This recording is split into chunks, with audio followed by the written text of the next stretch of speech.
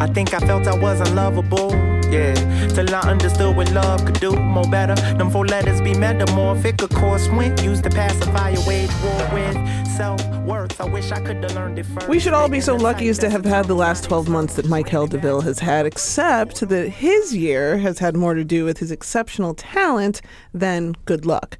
It's time for his new album. It's called Maintain. So let's find out how he's been doing just that. Michael DeVille, welcome back to Vocalo. Yay! Thank you for having me, Vocalo and Jill. I am always excited to talk to you. The last 2 times you were here, we talked about We Here, and we talked about 5/5 from the Growing Concerns Poetry Collective, and then we talked about your last solo album, Peace Fam. Oh, yes.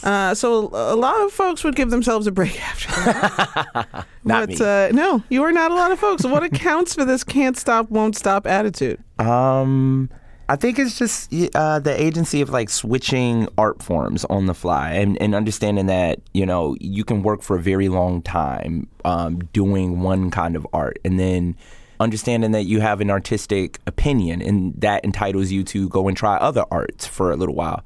The control that acting kind of placed on me was good, and I really still enjoy acting, but it's actually like this level of control that you don't have with that kind of art form, in which people are dictating a script to you or dictating notes, and you're being paid for an interpretation. Whereas with music, I get to write those scripts. I get to like cast myself in all the roles in the stories that I like to tell, and I get to perform it. And so I got addicted to that feeling of being able to just have an immediate story to tell and get it out into, you know, the public right now who are going through it. And so apparently I had a lot inside of me. So, you know, it's come out in like kind of a breakneck speed, and I'm still writing. Well, you do have that actor's background, and there's a lot of like you said, there's a lot of things that may not help you in the rap game, but there's a lot of overlap in skill that can absolutely help you out. What does your theater training help you with? Oh, yeah. Theater helped me, number one, with articulation. I still do my vocal warm-up, so my voice teacher, Tanara Marshall from UIC, I hope you're happy. I still do those things. You're still tip of the tongue? All of them. I can go through it right now. Yeah, just being able, because I think we live in a music age right now where it's not about articulation. It's not about stepping forward and being the clearest. It's about the beat. It's about the music, and the things that you're saying underneath can be inconsequential. And acting taught me about operatives and taught me about intention and presence and what it does in contact with the audience. And so I would never trade my acting background or my poetry background, because those things made me a better performer, which is where it really counts, I think. Episodes from my area code. We never fit the description. We breaking the mold. Ferocious soul. Chicago got explosive glow. I give a pound to my skin folk. I'm ocean. You fish bowl. Swim bowl. The game sold by your water sign. You drowned in the open air. Curating the timeline of dollar signs and pushing the brands all you care about. Keep your connections, fam. Fuck your clubhouse clout. I do this for the content. Conscious. Strolling with Raheem when we shout. You're listening to Vocalo. I'm Jill Hopkins. Joining me in the studio, poet, MC, Renaissance man, Michael DeVille. I want to talk about a term that has been used to describe you, and by now an entire generation of hip-hop, conscious rap. Oh. What did you think I was going to say? I was about to say, hold up. What are people saying about me in the streets right now? Well, I always I want to ask about your perspective on that, because it's been thrown at everybody from De La Soul. Maybe I think that might be the first time I ever heard it to describe somebody. Would you describe yourself in that way? How do you feel about that phrase, and what does it mean to you? Yeah, I mean, yes and no, I guess. Like, categories to me are weird, because we are in a musical period where, like Drake tried to say at the Grammys, you don't really need the validation from award, institutions. You can kind of put this music out yourself. You can be whatever you want. Hip hop is the leading language of the world currently. We're winning Pulitzers, you know what I mean? And so it's not just a genre anymore. It's a medium with a bunch of subgenres in it. And so you can be an emo rapper. You could be it's so much you can do. And so to make categories breeds a level of competition in my mind. And I don't think hip hop is a competition. It's an ocean, and we're all just swimming in it with our own like kind of gills, you know? And so when somebody calls me conscious, kind of, ball up a little bit because, we all should be conscious. We all should be critical of what's going on. And if that helps people identify me from a trap rapper or anything else and separate, then, more power to them to compartmentalize. But in terms of what I'm doing, I'm a storyteller. I just tell the stories and report what I've known and what I feel mostly. It's probably about 80% of what I feel versus what I know. So to be conscious is just to be aware. And so, it's a compliment and it's kind of like something that makes me cringe a little bit. Drake said it, like you said, at the Grammys, that's a validation, schmalidation. Mm-hmm. But also, you were psyched about Afropunk premiering the Free Soul video and the album. You should be pumped that Billboard is premiering the album. What kind of mile markers are these for you? And tell me about some bigger goals that you've set for yourself. Yeah, I mean, yes, I shun validation and I also like to give it to me. I need it. But it's just the nature of the business. You have to have some of these things in order for for the music to get out there, just to bigger audiences that's not on my socials. I can preach to Chicago all day about how good Chicago is, but unless the world sees it and hears it and we don't get, and get those platforms to kind of co-sign what we're doing, a lot of people don't see it as serious. And so I have to play the game in that kind of way. So for me, it was big in a way in which the moment I got Afropunk and the moment Billboard like kind of streamed, immediately, I flashed back just 3 years ago when I started doing this.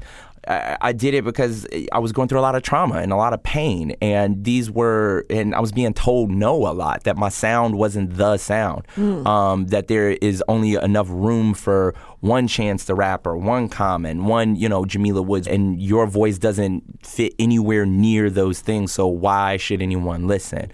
So to go from the basement and doing these things for a community who cares about the messiness and cares about the process of that messiness, to an international platform of people paying attention to what's happening here is fantastic. It's a really heartening experience. It means that for me, these things weren't for naught, that the world can receive my voice and that I'm enough, and that validation, that belief that I felt in myself wasn't just ego. It was something that people actually hopefully need and want to hear. So for me, it means a lot, and I hope I can continue to rise. The only goals I set for myself really is to keep doing it, because even when I feel discouraged, this kind of music, the music that I know that I'm making, at the very least, it can help someone. And it could be therapy for other people, not just for myself. It's not as selfish as it was when I first started. It's for people. And, I would hope to play a festival or two or to travel around the country a little bit. That's it. I don't care about the other stuff, the fame, the clout, all of that, the money. I just wanted to reach as many people as possible. And you're working. It's fun. It's art, but it's work. Yes. And who doesn't want some recognition for a job well done? Absolutely, yeah. It's important sometimes, because especially in a country where they tell you that you got to have a plan B when you're doing this, there's not a lot of respect for what we do. And because of that, people see the 10% of the glow, and they see Afropunk and they see Billboard and stuff like that, but they don't see the 90% of sweat and hunger and no pennies in my pocket and nobody listening to my stuff. 100 listeners this month, you know what I mean? Probably less. So to get those kinds of things, knowing that it will get into more people's ears and hopefully help someone, I am selfish about that. And I am really, really happy that, they chose my music for that, because I know it's something in there for people. I do this for the common sovereigns, holding down the kingdoms with their vocals, keeping it local, no replacement, taking out reparations. Want us mentally free, but freedom is what you make of it. Deface the myth that we were never 5/5. Embrace the field with confidence, been feeling myself like ever since, because I know we not just pieces of a whole. Individually, we're in control. Watch us glow. I'm Jill Hopkins. This is Vocalo. You're listening to my conversation with Chicago MC Michael DeVille. You make so much time for fun on all of your projects. Yeah. Talk to me about the Free Soul video, or as I've been calling it, Negroes Enjoying Things. Yes. This video made me equally happy to be black as it made me upset that it was wintertime. Oh, yes. How dare you release a summer jam in this polar vortex. It was a plan. I knew it, right? My birthday is in this month. It is February, and I usually get super depressed around this month living in Chicago and just being, a staple in Chicago. No matter if it was mild the entire time, this is the month where snow comes, ice comes, God forgot about you, cold happens. And so the whole point in this project being so short, each of these songs should feel like its own separate world and its own separate universe. And so I literally told New Trash, the company, shouts out New Trash, the company who shot this video, that I wanted to remake the Electric Relaxation video for Chicago. Looking at that video, you see them paying homage to New York just by driving around in the backseat of a car rapping and meeting up with other rappers of that time. It wasn't this clout chasing thing. It was like you would see Queen Latifah and Pac and Tribe all just hanging out, supporting one another's videos and stuff like that. And I know we have that same energy and potential here in Chicago because I've been a part of that scene. And a lot of people just don't want to do it. They want to rep their specific brands, and they want to, until they get into Billboard and until they get on, then they'll do some like kind of collaborations or something. So I wanted to just show, like, even at the level that I'm at, that it's community here in Chicago, and we can get through this polar vortex together with sunny colors and stuff like that. So hopefully it worked. Hopefully people, when they look at that video, they feel a little bit like happier. I could have put that out in the summer, but everybody's putting that kind of stuff out in the summer. Why not do it in the winter? Through the basement, art is the celebration. Bigging my brother up while preaching self-preservation. Can't contain the truth. I spit it between my crooked tooth. Legitimately, why in the booth? I'm here to save your ears from fake news. Beware of elevators, play their gold for the top. It'll cost your soul. You're listening to Vocalo. Joining me in the studio is Michael DeVille. Now let's talk about Maintain. You have said that with this album, you are seeking to dismantle toxic masculinity and promote mental stability in black men. Now, not all rappers come in with a mission like that. How do you incorporate that into your work, not just as a rapper? And why is it something you felt the need to do on a hip-hop album?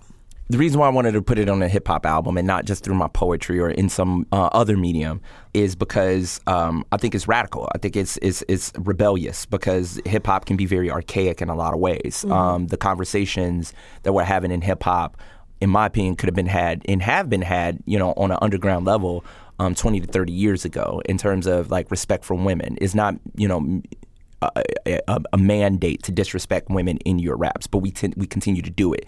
Even the most conscious of rappers end up doing that and using words that, isolate half a audience base. I want my music to be as accessible as possible to everybody. I want it to be egoless. And if in the process, I end up isolating people who have this kind of idea, this gatekeeping idea of what hip hop truly is and what it's supposed to be, and it's not sticking to those tenets. Those aren't the fans that I want anyway. And so to dismantle toxic masculinity and everything I do, specifically the public-facing things that I do, is an act of rebellion, and all of music should be an act of rebellion, specifically in the time that we live in currently. It's a very lofty goal. I don't think I will ever accomplish that goal because this country is made, I was born in toxic masculinity, so it's really me unpacking not only my own toxic masculinity, but the things that pervades even the top levels of government and how that trickles down and affects people who are in those basements creating every day. So hopefully this album is a step toward doing something like that, and I can continue to make those steps as I release more music. Now, we've talked about the mission that's been folded into the album, but I know you're telling a grander story here. Yeah. What story is that? The story about Black perseverance and how that's still unfolding, and that's still something that needs to be recognized. We are not done in a lot of ways, and wherever you want to take that. Specifically in hip hop, we're not done. I love the term maintain. I've been hearing it even more and more since I made this album. In old hip hop records, what you up to, son? Maintain. And you hear this from Guru and Nas and Outkast. It's everywhere, and it's this idea of just being, just sustaining in a country that hunts you is a radical act, and it is just surviving and finding a way to survive and keep your wits about you. I want to honor that because so much about our art a lot of times is about going to the next level, whatever that is, and blowing up and getting out of here and getting out of this place that gave you the killer instinct that made you think about getting out of this place. But just surviving in the system and finding ways to cope and finding ways to, like, you know, face a lot of the hardships that happen to us every day to the point where it feels like a futility. That should be celebrated. And it doesn't necessarily have to be steeped in all of our trauma stories. We don't constantly have to retell those over and over because that's re-traumatizing us. How do we do this and still have hope at the end of it? So the album itself is critical of this time period, but ultimately I hope people have hope at the end of listening to something like this. And that's the grander picture. It's just, you know, we can maintain. We can. Well, thank you for the optimism. We need all that we can get right now. Yeah. And thank you for the music. Let's get some info out to some people. Maintain is the name of the new album, and you can find it anywhere records are sold. Or you can go to MikeLDeVille.com or follow him at MikeLDeVille. Thank you so much. Thank you. Ritual just for my soul. Go with the long hoodie up with headphones on. Just making space for my spirit to roam. Make some mistakes, but I'm building my zone. Not all on the phone, it's stalling. Need to flip the script and monologue, no more withdrawing. Speak upon the love I got for self, so I'm evolving. Giving myself permission, cause I'm worthy to be the type.